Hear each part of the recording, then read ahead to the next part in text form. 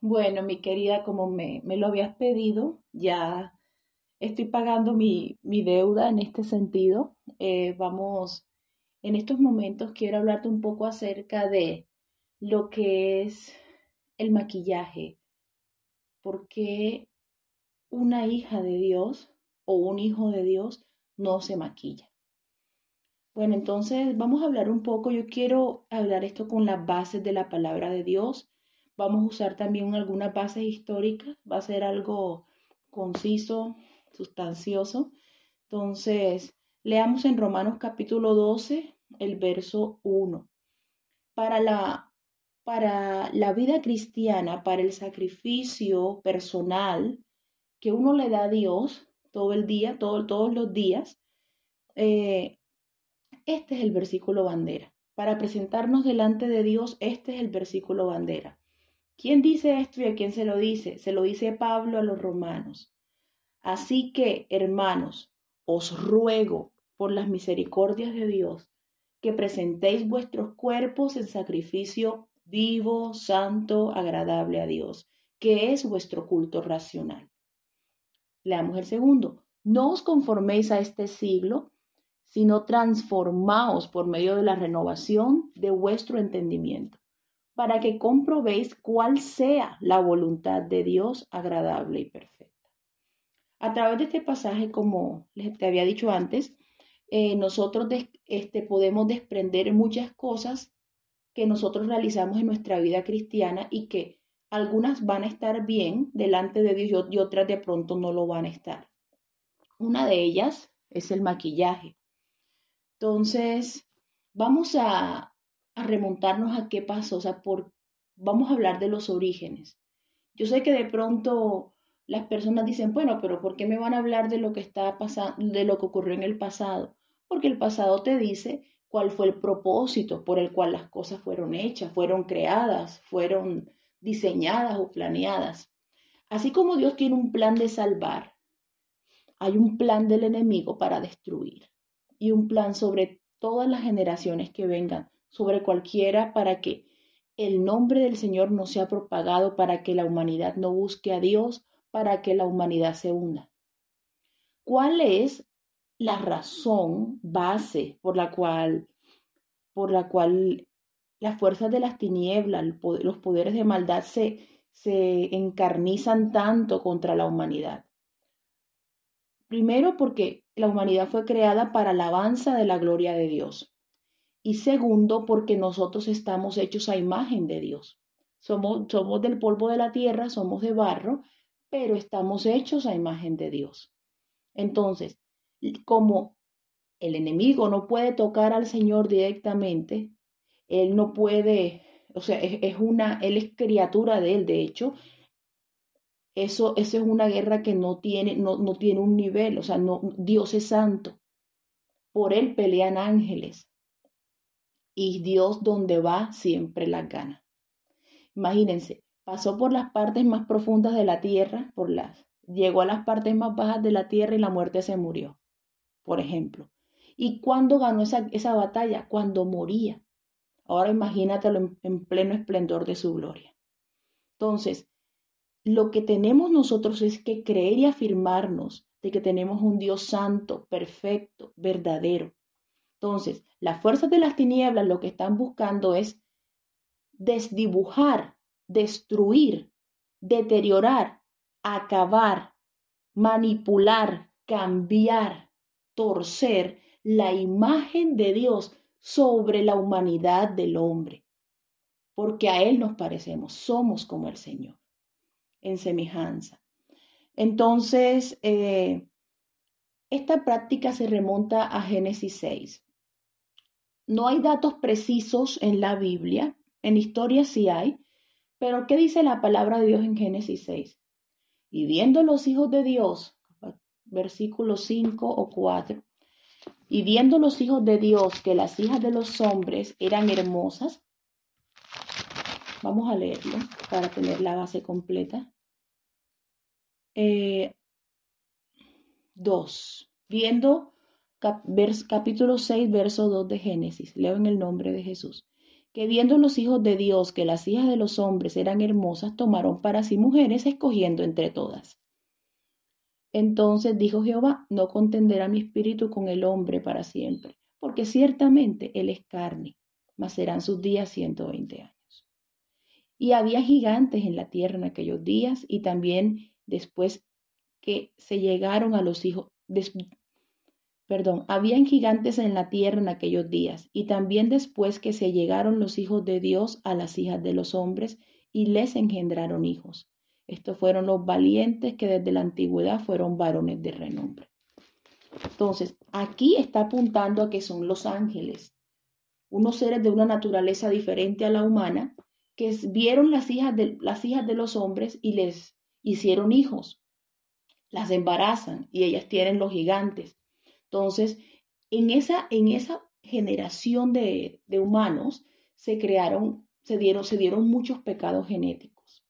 Entonces, por eso es la razón por la cual usted puede ver, si usted estudia la Biblia cuidadosamente, se da cuenta que en el libro de Samuel está Goliat, y Goliat era una persona desproporcionadamente grande, porque ellos eran resultado de esas uniones contra naturaleza. Dice la Biblia que no tenía 5 dedos en cada mano y pie, sino 6. O sea, eran deformidades genéticas. Bueno, cuando uno averigua en la historia cómo sale el maquillaje es uno de los conocimientos que entregan estos hombres, que ellos hacen un pacto de anatema, ellos hacen un pacto de maldad.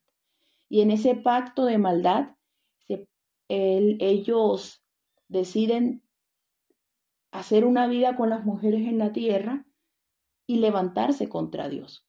Entonces, ellos le enseñaron al hombre muchas cosas, la hechicería, por ejemplo, el maquillaje, las tinturas de cabello, todo ese tipo de cosas. Esos detalles no los tiene la Biblia, mas sin embargo la Biblia en Judas habla del juicio de ellos. Entonces, esa es una de las razones por las cuales Dios levanta a Enoc, para que Enoc es como el Moisés de aquel momento, y profetiza de parte de Dios el juicio contra estos seres. Bueno, no me quiero detener ahí, pero ellos traen la práctica del maquillaje. Viene el diluvio, llega un nieto de Noé, como ya lo hemos sabido antes, que es de la descendencia de Cam, es nieto de Cam, por lo tanto bisnieto de Noé. Este hombre crea el primer gobierno humano, o sea, él lleva a cabo el primer gobierno humano, y él es el primer anticristo, el primer rebelde que se levanta contra Dios, el que no admitía el gobierno de Dios, y por esa línea él hizo política y desvió a la humanidad. Se crea un sistema religioso, se crea diferentes formas económicas, gubernamentales, sociales, religiosas, para separar a Dios de la humanidad. Bueno, entre ellos, en su manifestación, ellos usan el maquillaje. Entonces, el maquillaje, ¿qué es lo que busca? ¿Cuál es el propósito principal del maquillaje? El maquillaje busca, primero, desdibujar la imagen de Dios en el hombre, en la humanidad. Él quiere desviarla. Si ustedes no se han dado cuenta, nosotros tenemos una cierta gama de colores como seres humanos. Si usted analiza el polvo de la tierra, todos los colores de las razas están también en el polvo de la tierra. Tanto color de piel como color de cabello. Entonces, cuando yo le enseño a los niños en escuela dominical, yo generalmente les digo, miren mis amores, el día que ustedes vean una persona con el cabello morado, el cabello azul, el cabello rosado, ya ustedes saben que esos no son los colores de la tierra. Por lo tanto, ella va en contra del diseño original que Dios le ha dado a tener. Entonces, una de las cosas es desvirtuar o distorsionar la imagen de Dios sobre la persona y hacer que la persona se vea carnalmente atractiva para el que la esté viendo. Yo conozco dos hermanas, las dos son bonitas, pero había una que era como la que se veía, tenía como el renombre de que era más bonita. Y resulta que hicieron una fiesta y cuando la que no se veía tan bonita se maquillaba, se veía hermosísima, sobrepasaba en belleza cualquiera. Y fueron a una fiesta. Y en esa fiesta, wow, qué mujer tan bella. Y un muchacho dijo, no, yo voy a conseguir su teléfono, yo voy a su casa. Hizo todo lo posible cuando ya pasó la fiesta, buscó a la muchacha, pero cuando llega a la casa, ve la realidad, o sea, las ve a las dos sin maquillaje. Y resulta que la que era naturalmente hermosa era la otra hermana. Y él se quedaba impresionado y decía, pero ¿cómo puede ser tan bella maquillada y tú diferente? Entonces, esa distorsión es la que causa el maquillaje en la vida del ser humano. El maquillaje tiene un propósito y la gente para eso se lo pone aunque no lo diga. El maquillaje es para provocar carnalmente de la mujer al hombre o del hombre a la mujer o como la gente lo quiera ver ahora, porque ya en el mundo hay bastante distorsión en estos días. Entonces, el maquillaje es hasta para llamar la atención, el maquillaje es hasta para intimidar. Habían guerreros que usaban maquillaje para intimidar a otros. Se ponían maquillaje monstruoso para cuando iban a la guerra, sugestionar o asustar a sus enemigos para poderlos vencer más fácilmente. Esos son los propósitos básicamente. Entonces, esa primera generación de gente que se maquilló quedó en el diluvio, destruidos. ¿Por qué? Porque no oyeron al anuncio que les daba Noé de que se arrepintieran de sus pecados y se salvaran. Entonces, en el maquillaje hay diferentes tipos. Hay maquillaje de rostro, hay maquillaje de cabello y hay maquillaje de cuerpo. Entonces, bueno, dentro de los dos grandes tipos hay el momentáneo y el permanente, pero hablando ya de la rama momentánea, tenemos el del cabello, el del rostro y el del cuerpo. ¿Cuál es el maquillaje más conocido? Pues el del rostro, que la gente usa sombras, usa labial, usa ese tipo de cosas. Ya los hombres actualmente se están maquillando hasta las barbas. Ya una persona llega y usa lápiz de cejas para su barba, para que la barba se le vea más coposa. Ya las hermanas no están conformes con sus cejas, entonces ellas buscan un color de la forma de que sea más fiel a sus facciones, pero no es lo que Dios ha hecho. Entonces, eh, bueno, ese es el maquillaje de rostro. El maquillaje de cabello son los tintes, las tinturas. Entonces, que cuando se cambian de color, que se van a cubrir las canas, que todo eso, bueno, ese es el maquillaje de cabello. Y está el maquillaje de cuerpo, cuando modifican el tono de su piel. En Estados Unidos, yo creo que en Colombia no sé qué tan común sea ahora en estos días, pero la gente usa muchas cámaras de bronceo, especialmente cuando la gente es blanca. Ese es un tema interesante. Cuando la gente es blanca, usa cámaras de bronceo y se pone diferentes clases de sprays, y esos sprays tienen diferentes efectos. Pueden poner una piel rojiza, una piel marrón, una piel amarillosa, verdosa, como ellos quieran, dependiendo del spray que ellos quieran usar. También existe otra manera que yo la conozco en inglés como el bleach. El bleach en inglés es el blanqueador de lavar ropa, pero hay unas cremas blanqueadoras que usa el pueblo africano. Tengo amigas que me cuentan de eso. Ellas se untan esa crema y ellas reducen el tono de su piel y quedan pálidas como una canela. Quedan pálidas y son sus formas de vanidad, sus formas de presentarse. Bueno, el maquillaje dentro de ese tipo es también una expresión de adoración. Obviamente una adoración no dirigida a Dios, una adoración que no tiene nada que ver con Dios, porque a Dios se le presenta como de lo que Él hace. A Dios se le presenta de las cosas como Él las ha hecho, como Él las ha diseñado.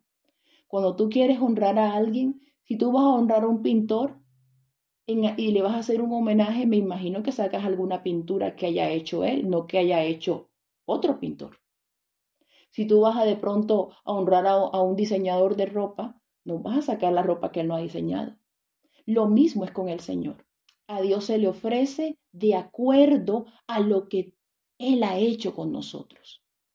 Entonces, ese es básicamente el propósito de presentarse como un sacrificio vivo.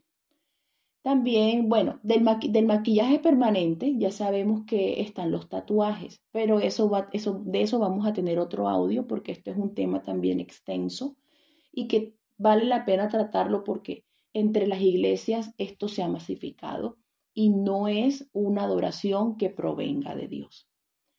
Bueno, ¿qué produce el maquillaje como tal? El maquillaje produce una distinción destructiva. Una mujer que trabaja en prostitución para poderse distinguir de las demás, ¿qué hace? Se modifica el color de su rostro, modifica el color de su cabello, hasta modifica la forma en que coloca su cabello, su peinado. El atuendo cambia completamente también. Entonces, hay diferentes tipos de maquillajes. Inclusive la gente quiere dar una impresión diferente, quiere ser observada. Entonces, ellos se maquillan de acuerdo a la intención que tengan. Entonces, ¿qué pasa con esto? Hace que la persona en efecto sea observada y admirada, pero por una falsa belleza. Como les había dicho, es la modificación momentánea de lo que Dios ha diseñado. Entonces, ¿será que esto sí es bueno? ¿Será que esto sí tiene efectos agradables? No solamente en la adoración a Dios, sino en el mismo cuerpo que es templo del Espíritu Santo. El maquillaje no es una vitamina. El maquillaje no es, ¿cómo se le dice? Elastina o colágeno. El maquillaje es hecho a base de diferentes clases de químicos que hacen daño. Inclusive cuando tú estudias la historia del maquillaje a través de los pueblos, habían pueblos que inclusive usaban excremento de cocodrilo para poder hacer sus labiales, sus maquillajes, y no eran cosas agradables. Entonces, el maquillaje se formaliza como práctica de festividad religiosa, pues para los egipcios, perdón. Para los egipcios, el ideal de belleza era estar maquillado, que es exactamente lo que está pasando ahora. Resulta que las mujeres compran la belleza a través del maquillaje. Si yo no estoy maquillada, yo no soy bella.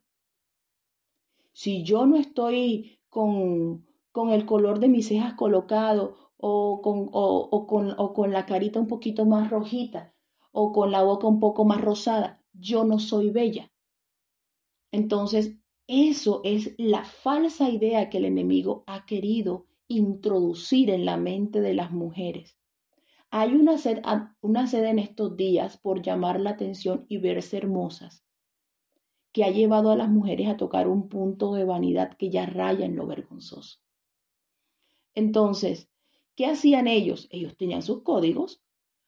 Eso era que se delineaban los ojos y se ponían los labios color terracota y se ponían los ojos en forma de pez. Ese era el estilo de maquillaje egipcio, que se delineaban tanto hombres como mujeres, inclusive el tipo de maquillaje les daba cierto estatus en la sociedad. Bueno, con el tema de la economía, ya con el tiempo pasa y la globalización, la gente también se deja influenciar por el maquillaje. Cuando la mujer quiere salir, cuando llega la revolución industrial, porque en la historia estaba el hombre en casa trabajando con la mujer, formando una familia.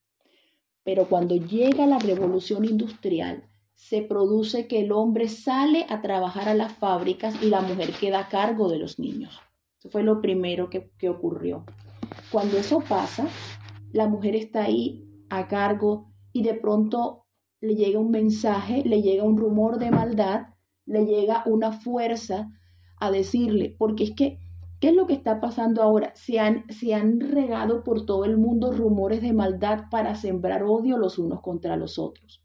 Uno de estos rumores de maldad realmente, por ejemplo, es cuando le dicen al trabajador, tu jefe te explota, tu jefe esto, tienes que hacer un sindicato, y lo rebeldizan contra el patrono. Con las mujeres ocurrió lo mismo. Le dicen, no, es que tu esposo te lleva así, tu esposo. Entonces llevan a la mujer al punto de enseñarle la práctica del divorcio, la práctica de dejar la familia hasta ahí como una opción que ellas pueden tomar. Cuando las mujeres cometen ese error, entonces el maquillaje otra vez entra a la vida de ellas, otra vez porque se quieren volver a sentir mujeres atraídas, para volver a maquillarse, para volver a presentarse, para volver a agradar. Y entonces, ¿qué dicen? Uy, me siento otra vez mujer. El maquillaje es el robo más grande de la belleza, porque la belleza, dice la palabra de Dios,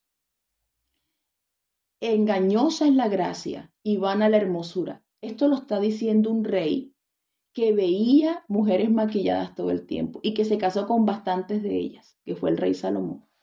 Engañosa es la gracia y vana la hermosura. La mujer que teme a Jehová, esa será alabada. Entonces, ¿qué es el evangelio en términos de belleza para la mujer? La mujer cristiana está llamada a hablar y a proyectar santidad. Entonces, ¿qué hace la mujer? Confía en la gracia de Dios. Confía en que Dios le ha dado lo que necesita para mantener a su hombre, a su esposo enamorado. No necesita traer a otros más. Y en el caso de las solteras, la Biblia advierte que las mujeres casadas enseñen a las jóvenes a agradar a Dios cuando están solteras y cuando se casan ya tienen un hombre al cual agradar. Y no se hace a través de modificar lo que Dios ha hecho o a través del maquillaje. Son cosas que se han metido poco a poco en la iglesia. Para el caso de los griegos lo usaban como una práctica de belleza, pero ¿cuál era el propósito de los griegos? Miren esto, asemejarse a sus dioses, porque ellos se les metió el tema de ellos en su sistema rebelde contra Dios. Hay muchos sistemas anticristo. Estuvo primero el babilónico, el egipcio y ahora el griego, por ejemplo. En el griego, ¿qué valía? La belleza y el arte. ¿Y a qué llamaban ellos arte? Al estar desnudo. ¿Cómo eran las estatuas de los griegos? Desnudas. ¿Para qué? Para admirar la belleza del cuerpo. Belleza que no se quedaban viendo, porque se metían a cometer hechos vergonzosos con sus propios cuerpos. Y eso lo dice Romanos. Entonces, la belleza para ellos era asemejarse a los dioses. ¿De dónde sacan entonces las culturas esos conceptos de dioses? De los pecados genéticos que vienen desde antes del diluvio. Usted sabe que a veces las culturas tenían, si usted observa los ídolos, habían unos que eran mitad una cosa y mitad la otra, mitad caballo, mitad león, mitad halcón, lo que fuera. Entonces, ¿por qué este tipo de malformaciones se daban debido al pecado genético? Entonces, ¿qué solían hacer esos gigantes en ese tiempo? Ellos devoraban los hombres. Por eso esa generación fue desarraigada, destruida, por causa del pecado que subió al colmo.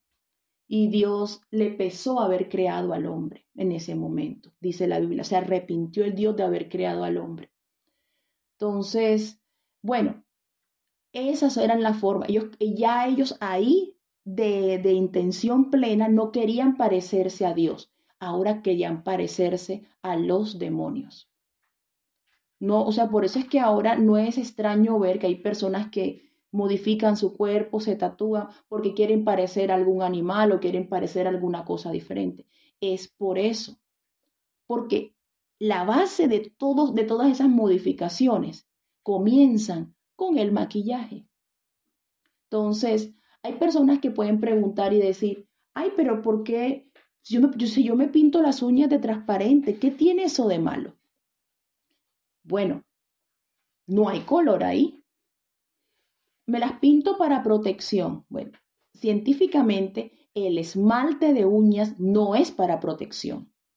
El esmalte de uñas tiene unos componentes que no han podido amenorar, que no han podido hacer más suaves. Son los mismos componentes que tiene el esmalte de la pintura que usan para pintar rejas, pintar superficies metálicas o cosas así. Son bastante abrasivos. Y hay estudios científicos que dicen que los niños, las niñas pequeñas, nunca deben ponerse esmalte de ninguna clase porque el desarrollo durante la adolescencia se puede ver afectado por la cantidad de tóxicos que depositan las personas cuando le echan esmalte a sus uñas. Entonces, en los colegios, algunos profesores, algunos científicos, algunos expertos recomiendan que se les diga a los padres que las niñas no deben llevar las uñas pintadas mientras están en la adolescencia ni en la niñez por propósitos de salud. Lo mismo causa el esmalte transparente, porque tiene los mismos componentes. La diferencia es que no tiene color. Entonces, ya hablando de los romanos, ellos usaban unas pieles claras y querían tener las mejillas un poquito rojas las mujeres para mostrar distinción y mostrar delicadeza y distinguirse de las mujeres que trabajaban en el campo. Entonces, esos son los propósitos por los cuales las diferentes culturas usaban el maquillaje. Ya hablando del pueblo de Israel, sabemos que en el pueblo de Israel no había maquillaje. Ellos fueron lavados en su condición física cuando estaban en el desierto. Dios les dio una identidad muy hermosa. Pero cuando se presenta la división del reino y sube Acab como rey, se casa con una mujer que es la hija del rey de Sidón. Y ella era Jezabel. Entonces Jezabel tenía un odio profundo contra el Dios de Israel y contra sus profetas. Por lo tanto, ella los manda a matar. Y el distintivo de esta mujer era atraer a los hombres, atraer a través del maquillaje. Ella pintaba sus ojos con antimonio y así enseñó al pueblo a hacerlo. Si ella quería quitar el pueblo de Dios, quitar del corazón del pueblo de Dios a Dios mismo, tenía que hacerlo ver diferente. Y comenzó a introducir el maquillaje en el pueblo de Dios. El maquillaje en el pueblo de Dios no es una práctica de adoración al Dios verdadero. Es una práctica para separarse del Dios verdadero. Ahora, la Biblia sí nos manda que presentemos nuestros cuerpos en sacrificio vivo, pero que no le presentemos a Dios cualquier cosa, que le presentemos una piel cuidada, un cabello cuidado, un brillo de su gracia. El mejor spa que hay para una creyente en Dios, para una hija de Dios, es cuando va de rodillas y ora, porque hay una fuente de gracia permanente que ella puede alcanzar y que es la única que provee la belleza. ¿Cuánta gente no tapa sus defectos a través del maquillaje? Entonces, cuando uno necesita belleza, no tiene nada de malo ir a la presencia de Dios y rogarle por belleza y pedirle belleza. Él, por supuesto, lo hace. ¿Por qué? Porque Él quiere ver, nosotras como mujeres somos la imagen visible, física de lo que es la iglesia. Pablo le decía a los corintios, ay, tolérenme un poco de locura, ténganme paciencia. Es que yo los celo, yo los cuido con el celo de Dios, porque quiero presentarlos delante de Dios como una virgen pura y ataviada para Cristo. Cuando se habla de una virgen pura y ataviada para Cristo, se está hablando de belleza, se está hablando de gracia, se está hablando de saber proyectarse, de saber moverse, de saber actuar. ¿Qué dice Jeremías 2:22? Vamos a leerlo. Dice la palabra de Dios en Jeremías 2:22 de la siguiente manera. Aunque te laves con lejía y amontones jabón sobre ti, la mancha de tu pecado permanecerá aún delante de mí, dijo Jehová el Señor. ¿Cómo puedes decir, no soy inmunda? Nunca anduve tras los Baales. Mira tu proceder en el valle y conoce lo que has hecho, dromedaria ligera que tuerce su camino. Así le hablaba al pueblo. El pueblo, la imagen de una mujer maquillada siempre fue usada por los profetas, siempre fue usada para denunciar el pecado de idolatría en el pueblo de Israel. Por eso le está diciendo así, aunque te laves. De hecho, hay un pasaje en Isaías capítulo 2 o 3, donde habla de los tipos de maquillaje de la época. Y dice que esas cosas, que en vez de esas cosas va a venir juicio y no va a venir buen olor, va a venir hediondez, va a venir fealdad. ¿Por qué? Porque abandonaron al que por naturaleza es santo y es hermoso, por ir tras los Baales, tras los dioses. Cada vez que una mujer se maquilla, cada vez que una mujer llega y modifica lo que Dios ha hecho, a los Baales, a los ídolos está pareciendo. Que Dios nos dé la fortaleza y que Dios nos establezca en su gracia para poder darle a Dios la ofrenda que debemos darle. Como pueden ver, el maquillaje está en todas las culturas de la época, en todos los momentos de la historia. En Japón, por muy lejano que esté el país, allá hubo maquillaje. Las geishas eran las prostitutas japonesas que también ellas llegaban y se maquillaban de una forma específica. Las mujeres le ponían una forma a su boca y dependiendo de la forma de su boca, ellas representaban un linaje o una dinastía. Con Dios no debemos hacer eso. Las mujeres por lo menos las que son del Islam, las que son musulmanas, unas se maquillan, otras no. Pero como ellas están obligadas a tener sus cuerpos cubiertos, también el ideal de belleza se ha distorsionado en ellas, porque piensan que el maquillaje es lo único que las puede hacer bellas. ¿Por qué? Porque la autoestima de una mujer no crece por las caricias de un hombre ni por los regalos que le dé el hombre. La autoestima de una mujer se fortalece en las horas que pase en la presencia de Dios. Bueno, esto era lo que les quería compartir y espero que sea de bendición para ti que lo estás escuchando en este momento y que la gracia de Dios nos ayude a hacer tomar buenas decisiones en relación con todo esto. El maquillaje no viene de Dios. El maquillaje es para el mundo. Y si usted quiere proteger su piel, protéjala. Protéjala del sol con cremas, con lo que quiera, colágeno, pero no modifique. Más bien cuide el tesoro de belleza que Dios le ha entregado.